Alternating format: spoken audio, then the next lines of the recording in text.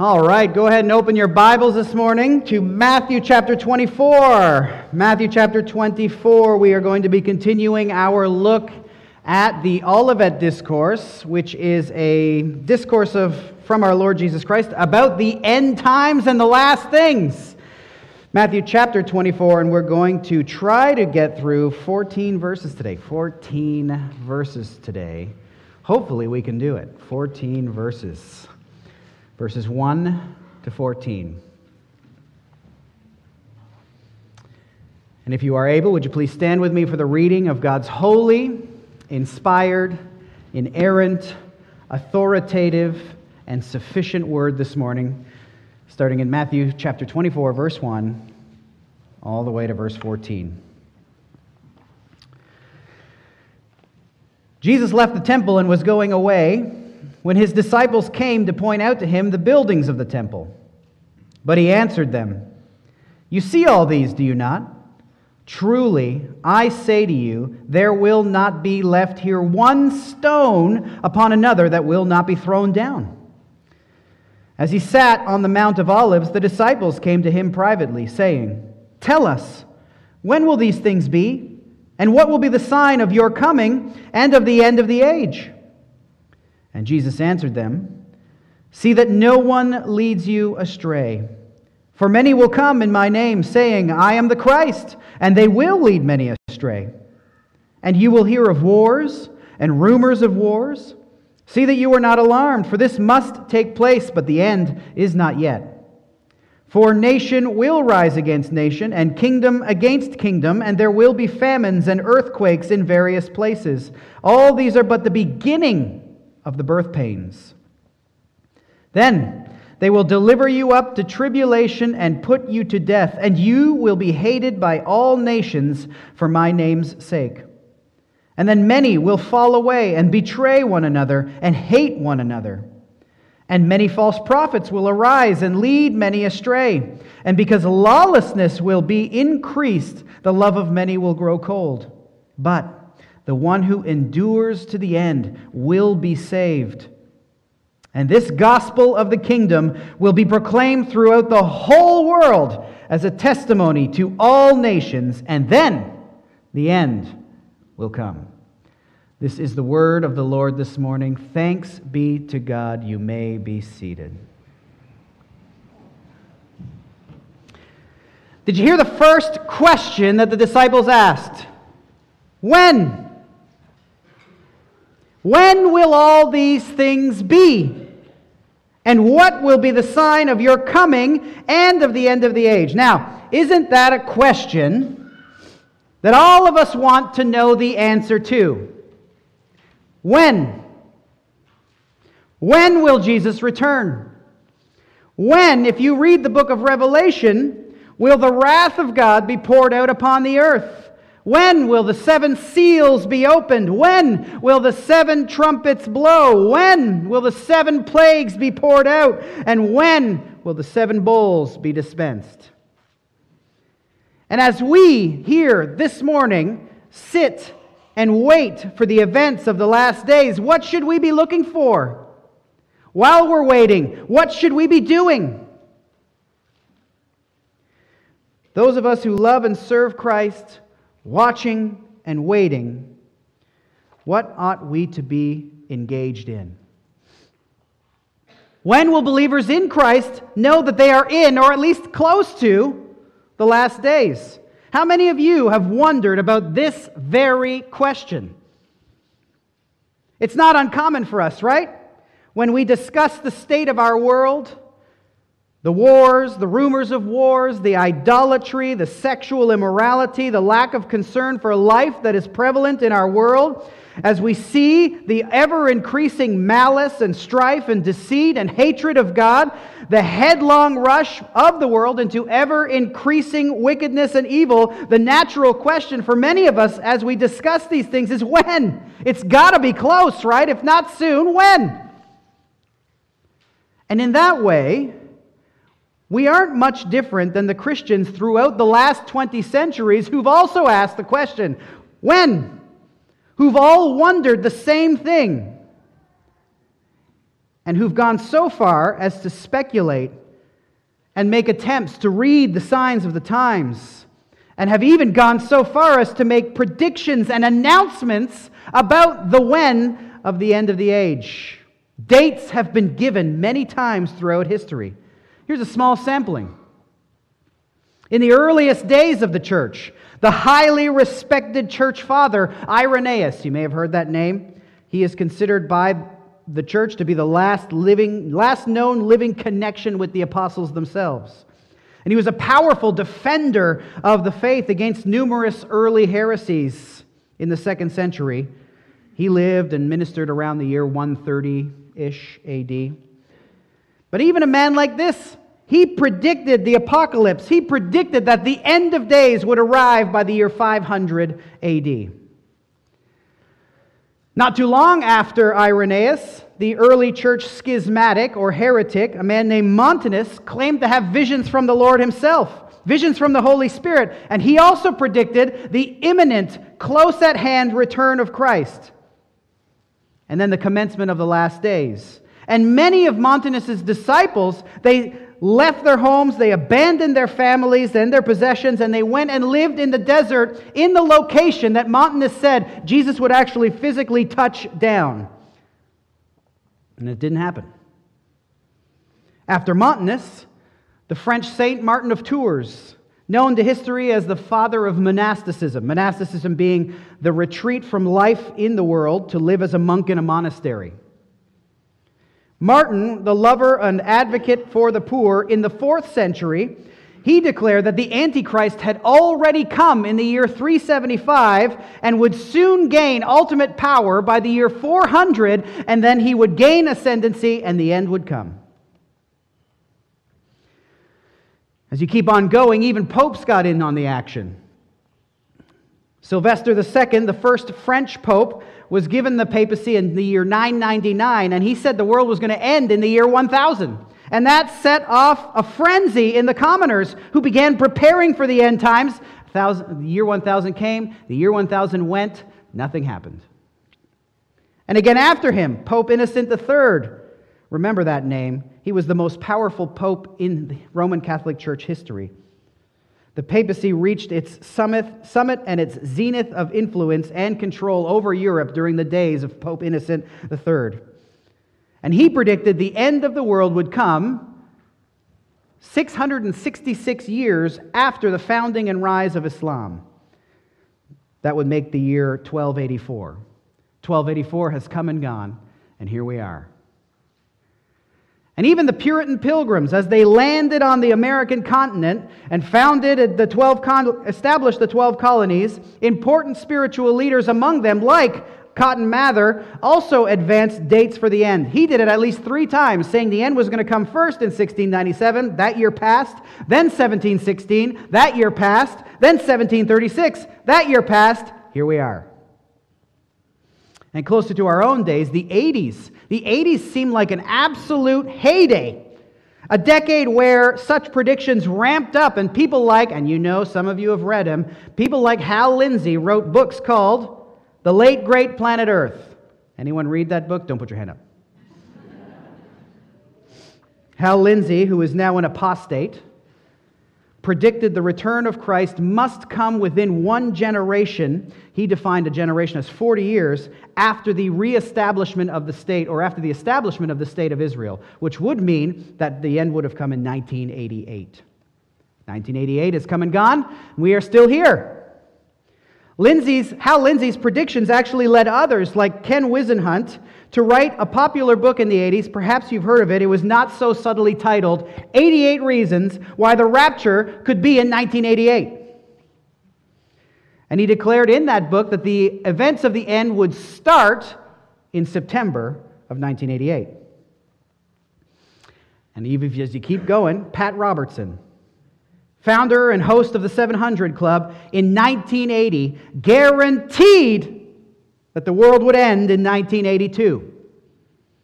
And after that year came and went, he revised his prediction in a book titled, you ever notice they always want to do it in a book so they can sell that book, right? In a book titled The New Millennium, he suggested the new date, April 29th, 2007. Now, people tended to say general times, but here you got a guy saying, nope, on this exact date it would happen. In one of the wackiest of predictions, in my books anyway, in Leeds, England, in 1806, a group claimed that their chicken started to lay eggs, on which the words, "Christ is coming," were written.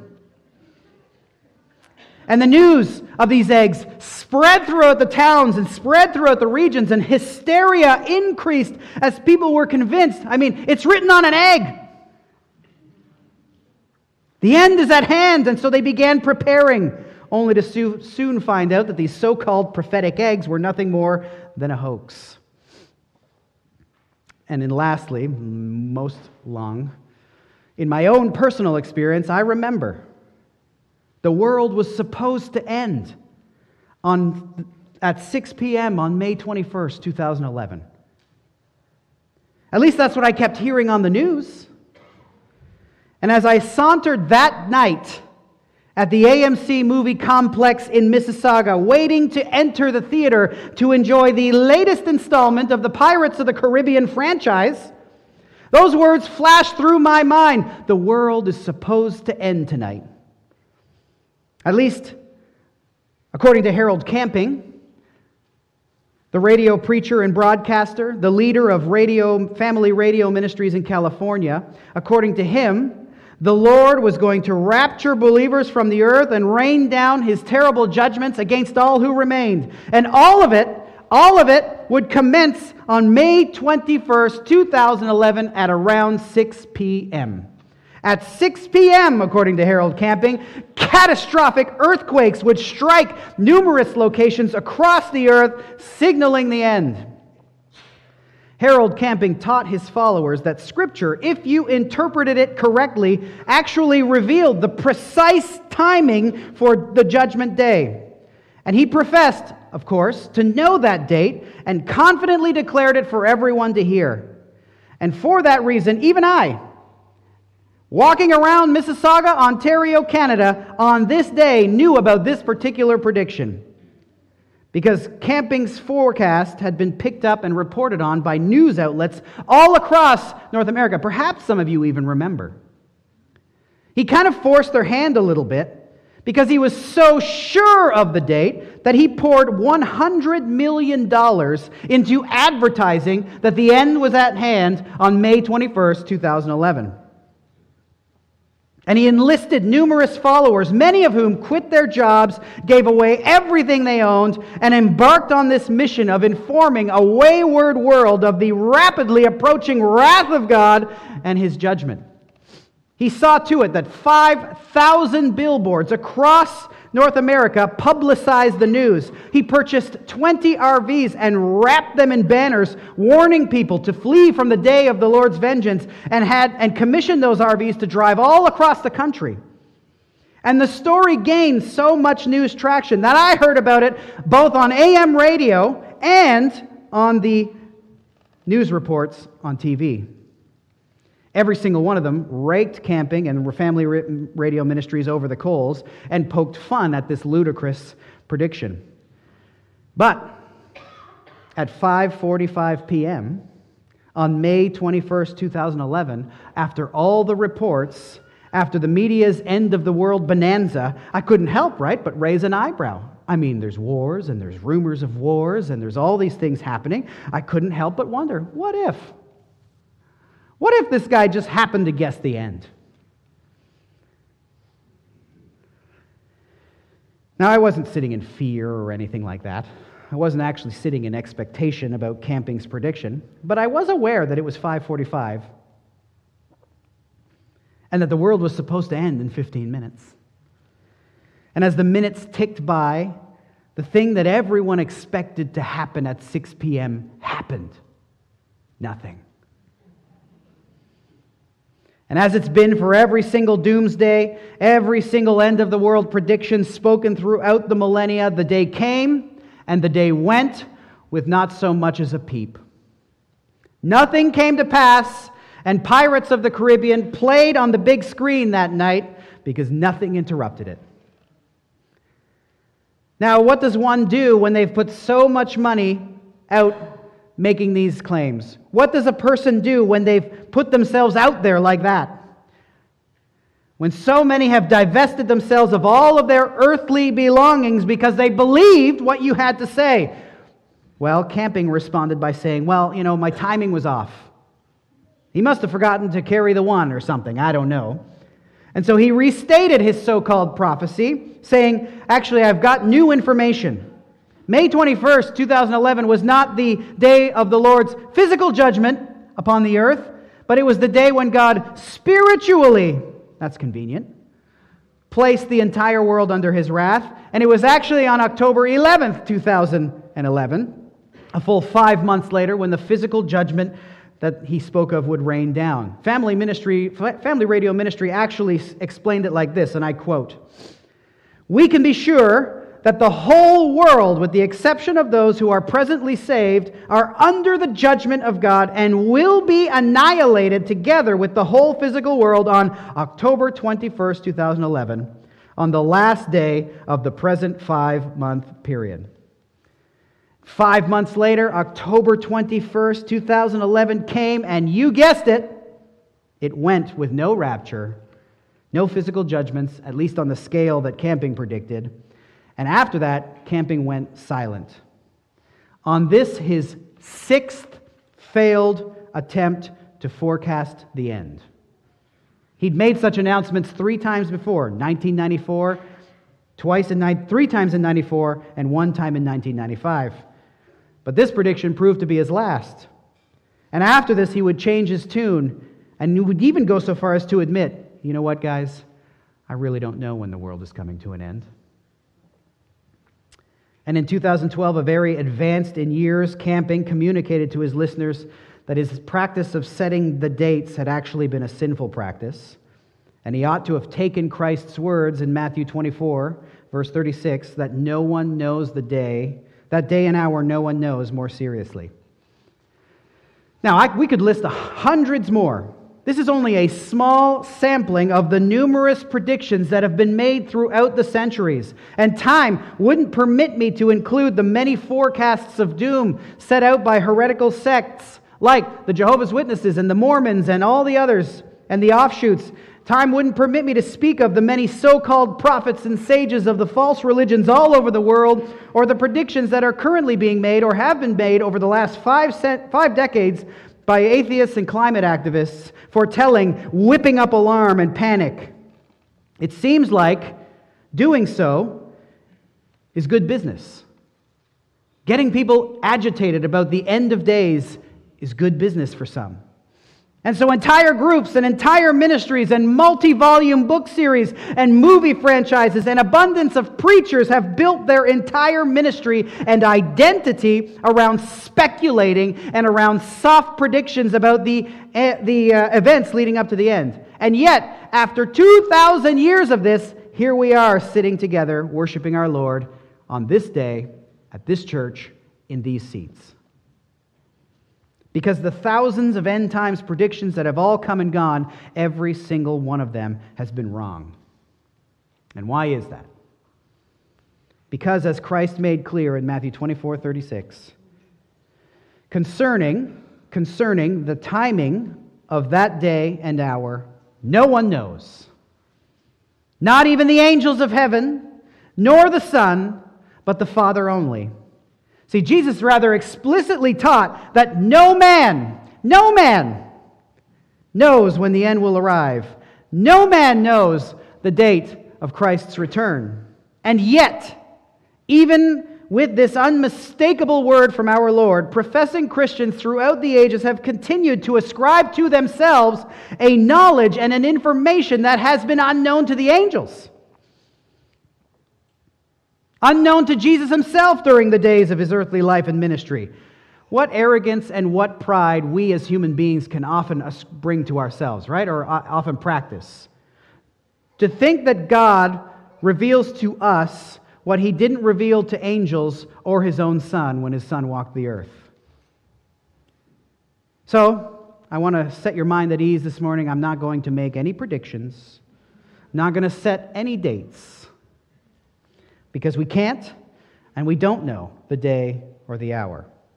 However, our Lord Jesus Christ does, in our text, give us a wealth of information regarding how we are to live in the days leading up to the end, what we ought to be looking for as the day approaches, and how we are to respond to the agitations of the world as the end of the age inches ever closer. That's what we're going to look at today. How are we to live in the days leading up to the end? What are we to look for as the day approaches? And how are we to respond to the agitations of the world that we live in? So go back to Matthew 24, verse 2. Jesus revealed to the disciples as they were marveling over these buildings, the grandeur of the temple complex, and the disciples called on Jesus to do the same as they looked around and they thought, look at these unbelievable buildings. Jesus looked at them in verse 2 and responded to their call for him to marvel at the buildings by saying, there will not be left here one stone upon another that will not be thrown down. And in saying this, Jesus was actually reiterating a prophetic word revealed by God through the prophet Micah in chapter 3, verse 12 of his prophecy, when the Lord said through him that Zion, in Micah 3:12, Zion shall be plowed as a field. Jerusalem shall become a heap of ruins, and the mountain of the house of the Lord a wooded height. In other words, Jerusalem will be destroyed.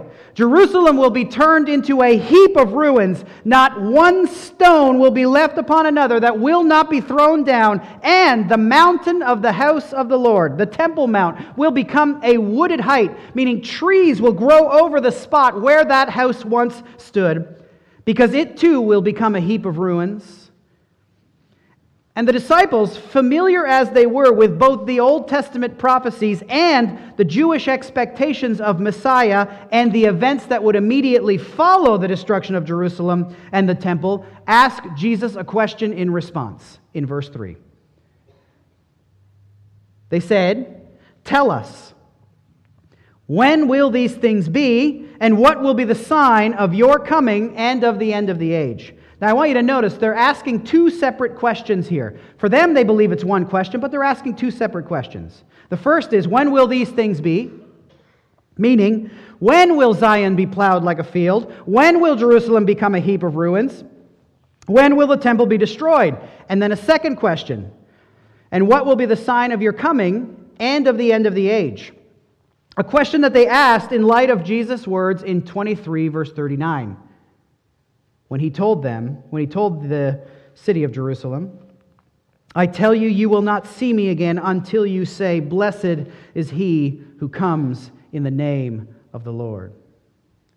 So for the Jew in Christ's day, the destruction of Jerusalem, the destruction of the temple was closely linked to the end of the age. In their minds, these two events would occur together quite rapidly. Jerusalem destroyed soon after the Lord would return to establish his earthly kingdom in Jerusalem, and according to Zechariah, the Lord would pour out a spirit of grace, a spirit of pleas for mercy, which would lead the nation of Israel to look upon him whom they have pierced and turn to Jesus in faith. This was the Jewish expectation of the disciples themselves as they came to Jesus and asked these questions. And you can see where they get this. If you read the Old Testament, you can see where and why they would think this way. Because if you just flip to Micah, I know your Bible just falls open to Micah. If you flip to Micah and you read Micah 3:12, the prophecy about the destruction of Jerusalem, and then what immediately comes after, you can kind of get an idea as to why the Jews would have believed what they did. I could see everybody having where is this book? When is it? Well, it's somewhere near the middle.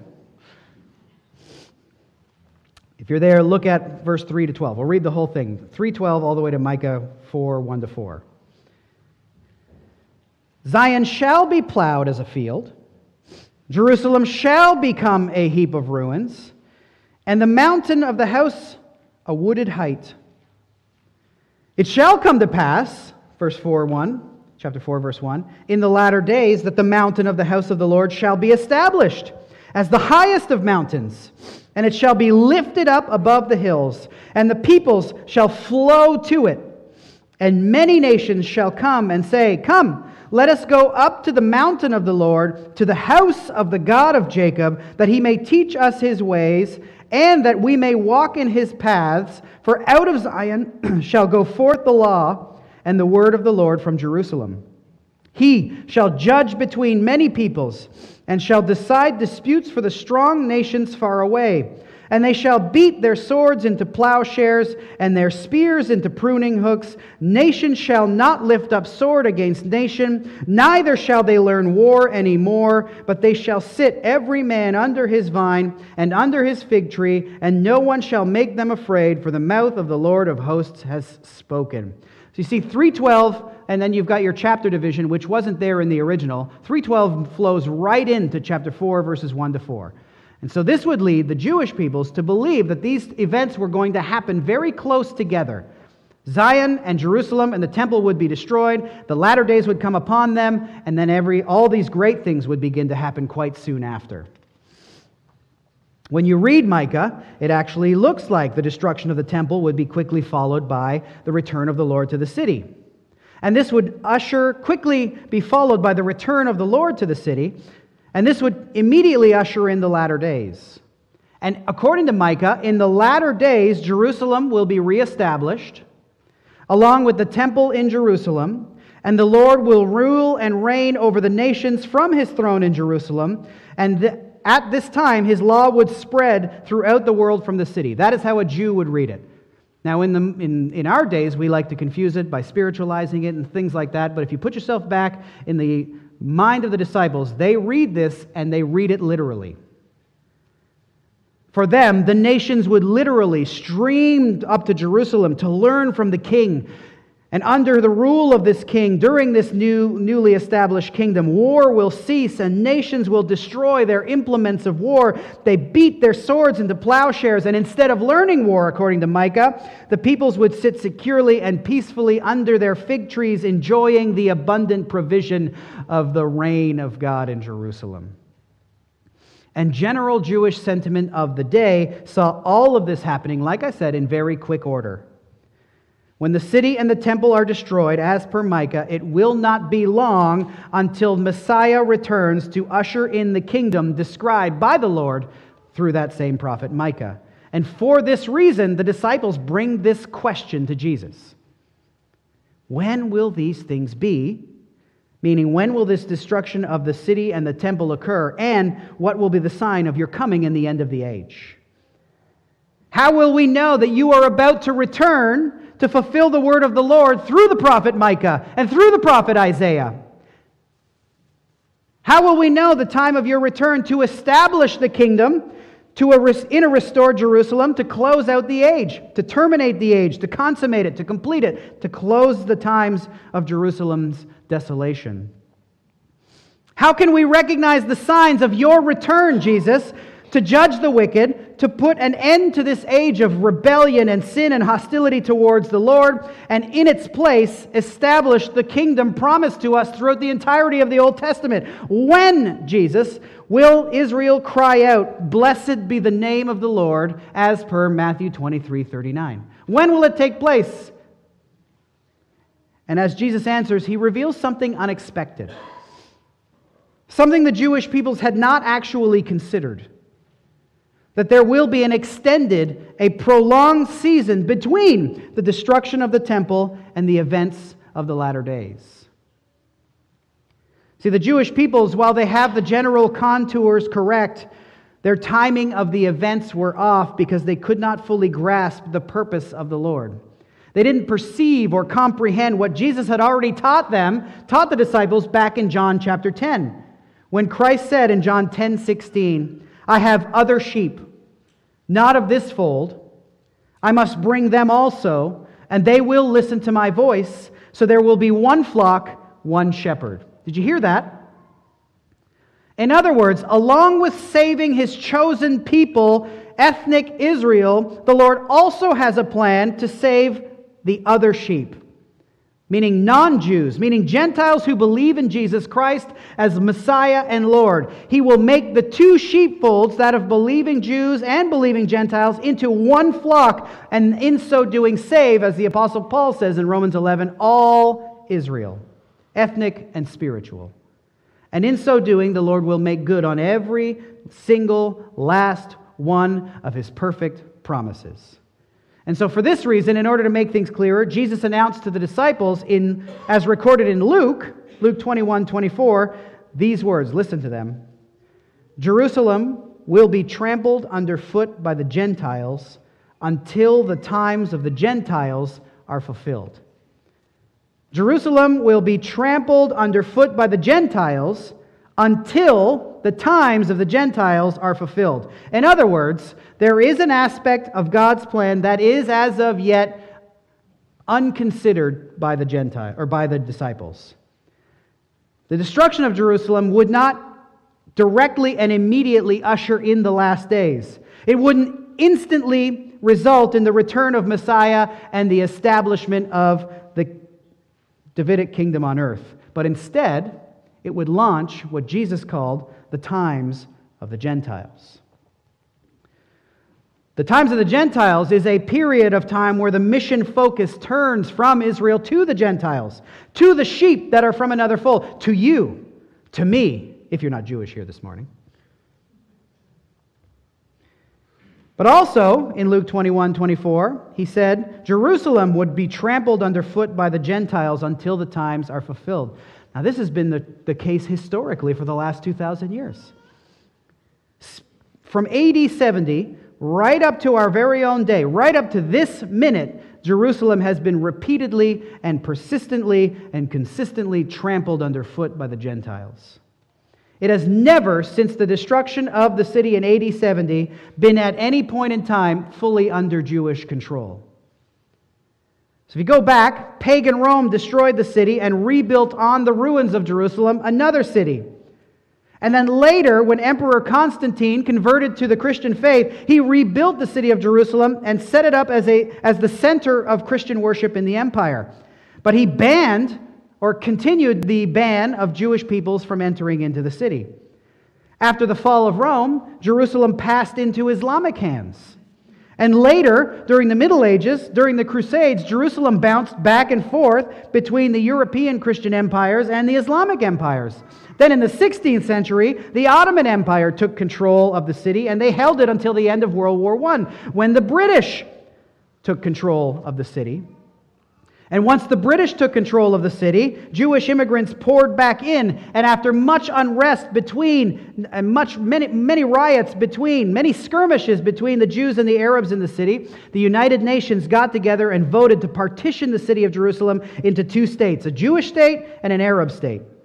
And so even in our very own day, the Jewish people, since the destruction of the city in AD 70, have never boasted full unfettered control of the city, as even right now there are still parts of the city that are presided over by the Islamic world. And this will continue to be the case, that Jerusalem is trampled in some way by the Gentiles until the times of the Gentiles are fulfilled. All of this to say, the answer that Jesus then gives to the question, when will these things be, and what will be the sign of your coming and of the end of the age, the answer is given in two parts, as Jesus will speak of two separate occasions. First, when will these things be? That these things speaks to the destruction of the temple and the destruction of the city proper. And what will be the sign of your coming and of the end of the age, which will come much later than expected and be explained by Jesus in the next section of text. It speaks to the end of the age, speaks to the last days. And so as we look at what comes in verses 4 to 14, we must have prophetic words like Isaiah 2, which we read at the beginning of our service this morning, and Micah 4 in our minds as the backdrop. Because this is how these men, these disciples, would be thinking. They expect the immediate return of the Messiah. These disciples are those who are not expecting that when Messiah leaves and the temple is destroyed, that they'll go through a season of wars and rumors of wars. No, they are expecting the beating of swords into plowshares.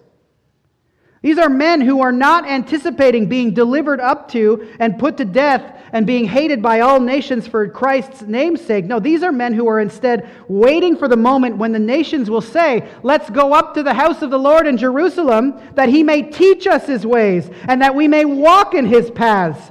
They are expecting to sit under their vines and their fig trees during a season in which no one will make them afraid. This is what the disciples who are asking Jesus the question are anticipating.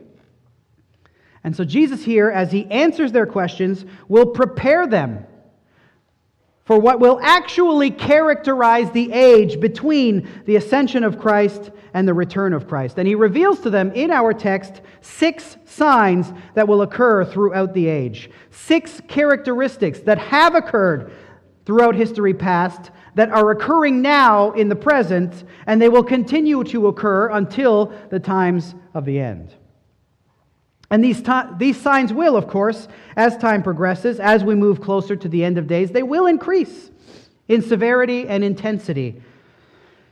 And while it may very well be that we find ourselves in these last days, it could also be that we are, like the generations that have come before us, 1,000 years away. We don't know. But however long it takes, Jesus has warned us. Jesus has informed us. Jesus has exhorted us and His disciples, asking Him the question that as you see and live through these 6 realities of life leading up to the end, be alert, be aware, be at peace, and persevere. These are the 4 things Jesus will exhort us to do as we look at these signs. So Christ's answer... Introduction over. Christ's answer to the disciples begins in verse 4. See to it that no one leads you astray. In other words, be alert. Be on the watch for. Be on the lookout for. See to it that no one, meaning not a single person, leads you astray. Make sure that everyone who gives you information or that you entrust yourself to learn from, make sure that they are tested and examined. As you await the return of Jesus, see to it that you are not deceived and led away from the Lord. And this call to watchfulness among the people of Christ is reiterated over and over and over again, because as we await Christ's return, you and I are engaged in a battle with a world that wants our mind. We're engaged in a battle with our flesh. We're engaged in all sorts of battles. And so you see, for example, as Paul wrote to the Ephesians, he'll tell them in chapter 5, verse 6, let no one deceive you with empty words. For because of these things, the wrath of God comes upon the sons of disobedience. And again, in Colossians 2:8, see to it that no one takes you captive by philosophy and empty deceit. And the Apostle John also, little children, let no one deceive you. So the warning and the admonition of Christ to the disciples and to us is this: see that no one leads you astray. And for what reason? Why would Jesus need to give that as the primary warning here? What do we need to be alert to as we await the return of Christ? Number 1, according to verse 5, many will come in my name, saying, I am the Christ, and they will lead many astray. Many will come. Jesus speaks here in the future tense, warning of many. That word actually means a multitude, a throng of people will come claiming to be what I am. They'll come claiming to be the Messiah. They'll come claiming to be the final prophet of the Lord. And as the Jews expected a political liberator, those with such political aspirations did tend to come and pretend to be the Messiah. In Acts chapter 5, Gamaliel, the Pharisee, references 2 of them actually. In Acts 5:36 and 37, he refers to Theudas, who gathered 400 men to his cause and then was killed, and his claim to be the Messiah came to nothing. And then another man after him, Judas the Galilean, he also rose, gathered some men to him. He too perished, and then everyone who followed him was scattered. And the Apostle John warned his readers that many antichrists had already come, according to 1 John 2:18. So throughout history and up into our own day, there are a number of people who have claimed to be either Jesus reincarnated or Jesus returned to earth. And it's quite amazing to me how many of these imposters have actually led people astray. It has happened, it is happening, and it will continue to happen in this age. And some of the most tragic mass murderers and death cults have been led by men like Jim Jones and David Koresh and Marshall Applewhite, all of whom in some way, shape, or form claim to be Jesus. And as we move closer to the end, many will continue to come claiming to either speak for Jesus, to be Jesus, or claim to be the representative of God on earth. And in so doing, they will lead many astray. And so you, believer, see to it that you are not led astray.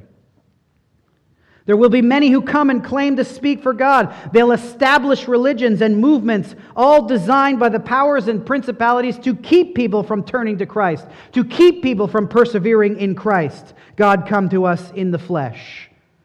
So be alert. Because many are going to come, many have come, saying, I am He, and they will lead many astray. It's been happening through history. It's happening today. As I looked online, I read of no less than 7 people at this moment on different places and continents all across the world who claim to be Jesus Himself and have large followings coming after them. See, the prophecy of Micah 4 indicates that the nations would know who the Christ is and where He will be seated. But the times leading up to the fulfillment of that promise will be characterized by impostors come to confuse the nations about the true identity of Christ. So be alert. See to it that no one leads you astray. Second, according to verse 6, and you will hear of wars and rumors of wars, meaning there will be global agitations. They will happen, they are happening, and they have happened. The word will here is in the future tense, speaking to the inevitability of such events. Wars, armed conflict between nations. And I don't think I really need to belabor this point, right? The entire history of humankind has been littered with wars and rumors of wars. In every century, at almost every time, there is some war being waged in our world, right? I mean, right now we've got wars being waged between powers over in Europe. And in every generation, it seems that the wars waged in their times lead everyone around to think the end must be near. The end must be near. And have you ever noticed that the nations always seem to place themselves at the center of prophecy? If you're in the West, you place yourself at the center of prophecy, and whoever our particular enemy is in that day is Gog and Magog, or whoever it is in Revelation. You ever notice that we're always the good guys and they're always the bad guys? And they're over there doing the same thing. We're the good guys and they're the bad guys. We need to stop with all that. Verse 7 tells us, nation will rise against nation, kingdom against kingdom, and there will be famines and earthquakes in various places. This is what will characterize the age leading up to the end. And know this, said Jesus, all of this, false Christs, wars, rumors of wars, famines and earthquakes, these are but the beginning. See that? They're but the beginning of the birth pains. So as you hear of severe food shortages resulting in starvation and death, as you hear of earthquakes and all the devastation that they bring to humanity, like we're hearing about in Turkey. Thank you for praying for that this morning, Brother Bill. Remember that these events are the events that begin. They are only the beginning of the process. They are equivalent to the pains that intensify and increase as the time for birth moves closer. And ladies, you know. All the ladies' heads came up. Yes, we know. When the birth pains start, sometimes that could go on for a long time, right? I'm seeing a lot of head shakes. Yes. So if wars and famines and earthquakes are but the beginning of the birth pains and the end is not yet, then how are we to respond when we hear about them? Look at verse 6. See that you are not alarmed. for this must take place, but the end is not yet. Do you see that? See that you are not alarmed, for this must take place, but the end is not yet. Christian, follower of Jesus, you whose hope and confidence and trust is in the Lord Jesus Christ, do not be alarmed. That word means filled with apprehension and filled with horror. Do not be troubled. Do not be filled with tumult or surprise at what's taking place in the world. Do not be alarmed by the frequent agitations and hysterics of our world. Don't go running and freaking out over every war and every rumor of war. Don't get angry. Don't get upset. Don't allow your mind to be more flustered and unsettled by these events than it is confident and hopeful and peaceful in Jesus Christ. These are all to be expected, said Jesus. They must take place, according to verse 6. But none of them on their own are sufficient markers of the end. In every generation there will be wars and rumors of wars. There will be wars that rage on. And somebody will write some bestseller speaking about the current national events and their connection to the last days. Seems like every decade some book like that is written, attempting to prove that we're in the final stages. The birth pains are at their max. The baby is about to come. And here we are still. People have been saying that for 2,000 years. Because it's good business. The Apostle Paul, speaking to the Thessalonian believers, wrote to them about the coming of our Lord Jesus Christ and wrote to them about the rumors that were floating around in their own day. And he said this in 2 Thessalonians 2, verse 2. We ask you, brothers, not to be quickly shaken or alarmed, either by a spirit or a spoken word or a letter seeming to be from us, to the effect that the day of the Lord has come. Let no one deceive you in any way. Seems like throughout the Scriptures, there is a lot of discussion about deception and the end of times being connected together. The end of times and our fear and agitation about that subject seems to make us ripe for deception. And so Jesus will say, calm down, breathe out, don't be alarmed, because all of these things must take place. They're necessary, they're unavoidable, and they all accord with the divine plan and purpose. Don't be alarmed, because everything's falling into place.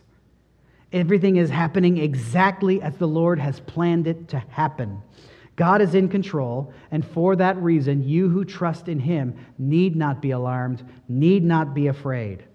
Instead, you and I who love Jesus, who rest our hope and our confidence in Him, ought to be, as the world is going crazy, we ought to be the most peaceful, peace-filled, content people in the world, because we know our lives are hidden in Christ with God.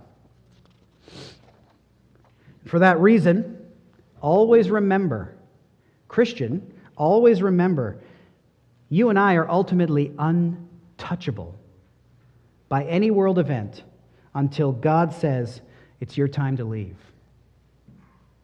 It's your time to go and meet Christ in paradise. See, the prophecy in Micah 4 indicates that peace will reign as Messiah rules in Jerusalem. But Jesus warns the disciples, saying that's not going to be the case from now until the return until my return. The times leading up to the end will actually be characterized not by peace, but by wars, rumors of wars, famines, earthquakes, and numerous other global troubles and national distresses. So 1, false Christs. 2, wars and rumors of wars. 3, along with false Christs and global anguish, look at verse 9, they will deliver you up to tribulation and put you to death, and you will be hated by all for my name's sake. They, meaning the nations, they will deliver you up, you, Christians, you who trust in and represent Christ in and to the world, you whose primary allegiance is to Jesus. You will be compelled, that's what that word deliver means, compelled, forced into distress, affliction, and trouble.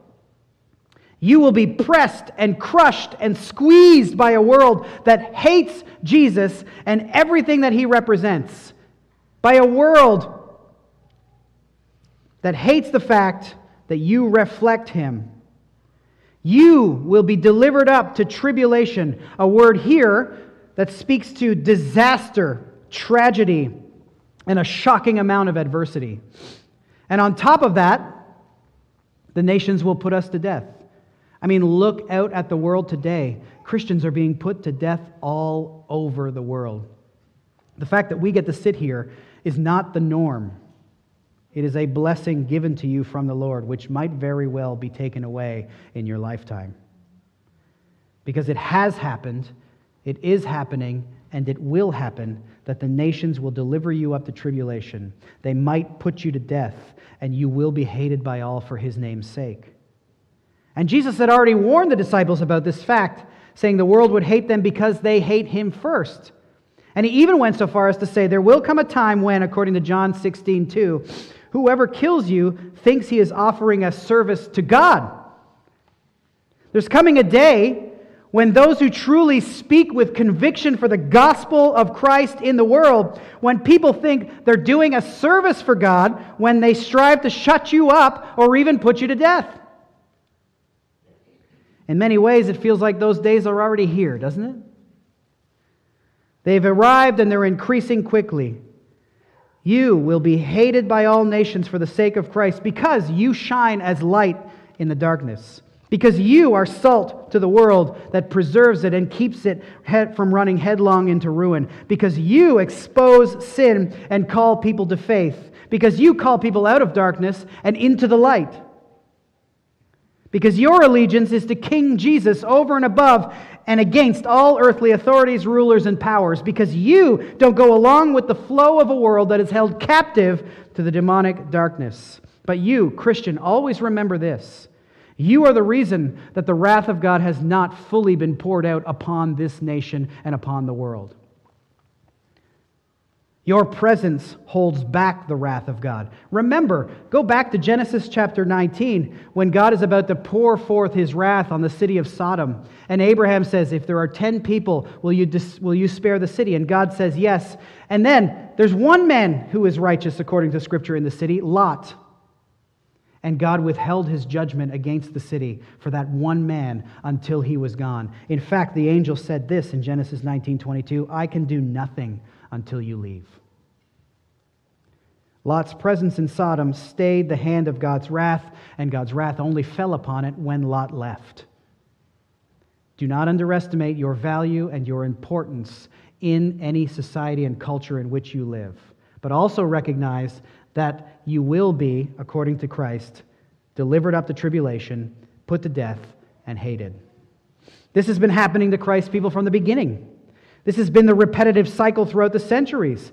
Christians who have lived unashamedly for Christ in this world are oftentimes delivered over to tribulation. Many have been put to death. Almost all are hated by the nations. And Micah 4, the backdrop, speaks to or indicates some level or degree of affection and respect for the people of God. But Jesus warns, before the end of the age, my people will experience anything but respect and affection. Fourth, apostasy will become increasingly common among those who profess faith in Christ. Or as Jesus put it in verse 10, look at it.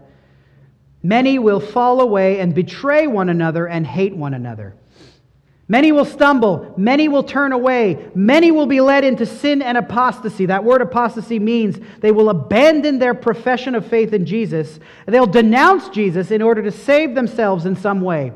Perhaps to save their lives, or their property, or their reputation, or their financial security, or in order to maintain the love of the world. And as they renounce their faith, it goes even a step further, said Jesus. They'll prove that to the world by betraying and by handing over those they once called brothers. They will surrender their brothers, their ex-brothers, to the authorities, and they will hate one another. A word there that means they will detest their ex-brothers with an intensity of emotion. See, Micah 4 promised that people would turn to the Lord and run to Him to learn more of His law in the times leading up to the end. But the times leading up to the end will be characterized by the very opposite. Multitudes who profess belief and discipleship, but who, when the going gets tough, as some aspect of their lives is threatened, they shipwreck their profession of faith. and turn against their former friends and relationships. These are all things that you need to be aware of and alert to, Christian. Not Christian, but Christians. Fifth, many false prophets will arise and lead many astray, verse 11. Many who claim to be leaders in the church will rise up, and by their heretical teachings, their desire for riches, their fleshly passions, they'll deceive the sheep, and they'll mislead them, and they'll cause them to look for water in different places. And those people will wander away from the Lord. If you look at the prophecy of Micah, however, Micah speaks of a time when truth is the rule of the day. But the times leading to the end, said Jesus, will be characterized by liars who seek to destroy the flock of God by their deception. Sixth, verse 12, lawlessness will increase and lead to diminished love. As Jesus said in verse 12, because lawlessness will be increased, the love of many will grow cold. As all of these different difficulties make life difficult for professing believers in this age, as multitudes fall away and abandon their faith, or they turn to false prophets who counsel people to follow the passions of their own hearts, Jesus said this will be a time characterized by the increase of lawlessness, meaning open defiance to God's law by those who may or may not profess faith. Lawlessness will increase, meaning it will abound, it will grow, it will multiply almost uncontrollably. And as a result, look at the words, the love of many. The Legacy Standard Bible actually phrases it like this: most people's love, which is an accurate translation. Most people's love will grow cold. Love will decrease. The flame of love among men will be extinguished. Believer, do you see why it's so important to hold fast to faith? Because the consequences of turning away from God, the consequences of not being alert, the consequences of love growing cold is increased lawlessness in the world. And this word could speak to senseless murders, crimes, and other horribly despicable acts that are committed without any sense of guilt, oftentimes in open defiance, and it leads to an increased hatred for life, both your own life and the lives of others. See, Micah 4 speaks of a time when the world is increasing in the knowledge of God's will and increasing in obedience to God's word. But Jesus here says, disciples, know this, the times leading up to the end won't be characterized by such things, but will instead be characterized by increasing lawlessness, love growing cold, and disobedience. So what is the call for you who believes and lives during these times leading to the end? What is your role living in a world that is marked by messianic pretenders, by wars and rumors of wars and famines and earthquakes and persecutions and tribulation and apostasy and false prophets and lawlessness and love grown cold? What is your duty and your responsibility? How then are we supposed to live? Well, Jesus has already presented us with two duties. First, go back to verse 4.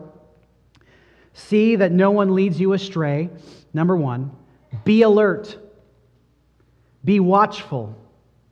Be on the lookout. Test. Examine. Second, in verse 6, see that you are not alarmed. Meaning, be at peace. Trust the Lord's plan. Trust His will as you watch everything unfold and come to pass just as He said it would. Third, verse 13, endure. You see that in verse 13? But the one who endures to the end will be saved. Now, this isn't a works-based gospel. He's not saying that you must endure to be saved, but that real faith will be exhibited by your endurance and your perseverance. Faithful believers will respond to this increasingly wicked time, this increasingly wicked world, by clinging ever more closely to the Lord Jesus Christ. They will courageously proclaim the good news of salvation by grace alone, through faith alone, in the name of Christ alone, even if it means persecution and or death. They will not give up their confession of faith. See, true salvation, true faith will be proven genuine. It will be revealed and evidenced by those who persevere through the most difficult trials and difficult and terrible of times. The one who endures, the one who persists, the one who refuses to stop, who resists, who continues on in the faith, these will be revealed as those who are truly saved. And the truly saved, according to Jesus, will be delivered. See that? The one who endures to the end will be saved. They will be rescued. They will be brought to safe harbor. These will be given eternal life. Number 1, be alert. Number 2, be at peace. Number 3, persevere. And fourth and finally, keep on proclaiming Jesus. Our role in the world as the agitations increase is to keep on proclaiming the word of the gospel. Look at verse 14. The gospel of the kingdom will be proclaimed throughout the whole world as a testimony to the nations, and then the end will come. If you want to look for signs of the end, pay attention to the spread of the good news throughout the world. Pay attention to the glad tidings of salvation in Christ proclaimed to all over the world. Ask missionary organizations, how is it going? How is the gospel advancing? How is it being proclaimed, meaning heralded and announced publicly, out loud, with words, by faithful, enduring believers who are risking their very lives to do this very deed? How is it going in your own sphere and in my sphere, among the people that you know? Are you proclaiming the Word of God? Are you proclaiming the gospel of our Lord Jesus Christ?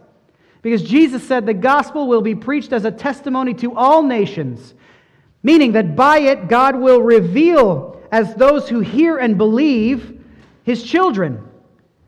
And those who hate God will be revealed as they reject and condemn the gospel being preached to them. As the gospel goes forth, the nations, the individuals within the nations, the peoples of the earth, the ethnos will either accept or reject. They will call out to Christ or they will rebel against Him. And when the gospel has been proclaimed throughout the whole world, then the end will come.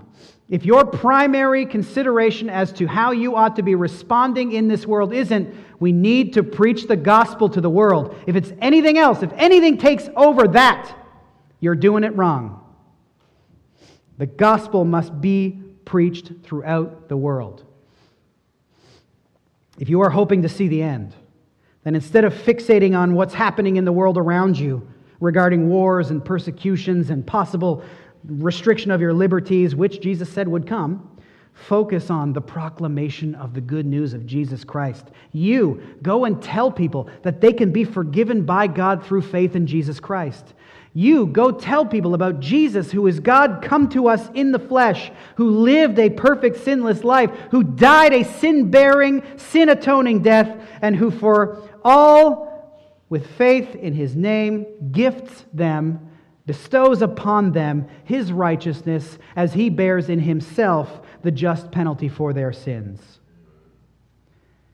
As we live in these times leading up to the end, in closing, Jesus, speaking to the disciples, left you and I 4 duties, and I just want to reiterate those 4 duties. This is your role as you live in the world leading up to the end of the age. It's not to read books, it's not to speculate, it's not to predict. Your role is to be alert, to be calm and peaceful, to endure and persevere, and to never stop proclaiming the gospel. Father, we thank You and we praise You for the warnings that Jesus gave us. We thank You that as we look out at the world and we see all of these agitations happening, that You have already told us that these things would come to pass. And You've already given us how we ought to respond to them. And we thank You that those of us who are saved by grace alone, through faith alone, in the name of Christ alone, that we can be confident that in the end we know You win and we win with You. So, Father, I pray that You would give us peace and confidence and hope I pray that you would give us boldness to preach the gospel, whether we're standing in chains before magistrates or whether we're in our neighborhoods preaching and proclaiming the gospel to our neighbors, whether we're carted off into some other country, wherever you have us, I pray that you would give us the same boldness you gave to the Apostle Paul, who just simply proclaimed you in every situation he found himself. Let us always remember that our primary role in this world, as we continue to progress toward the end, is to be ambassadors calling people to salvation in Christ. We pray this in his name. Amen.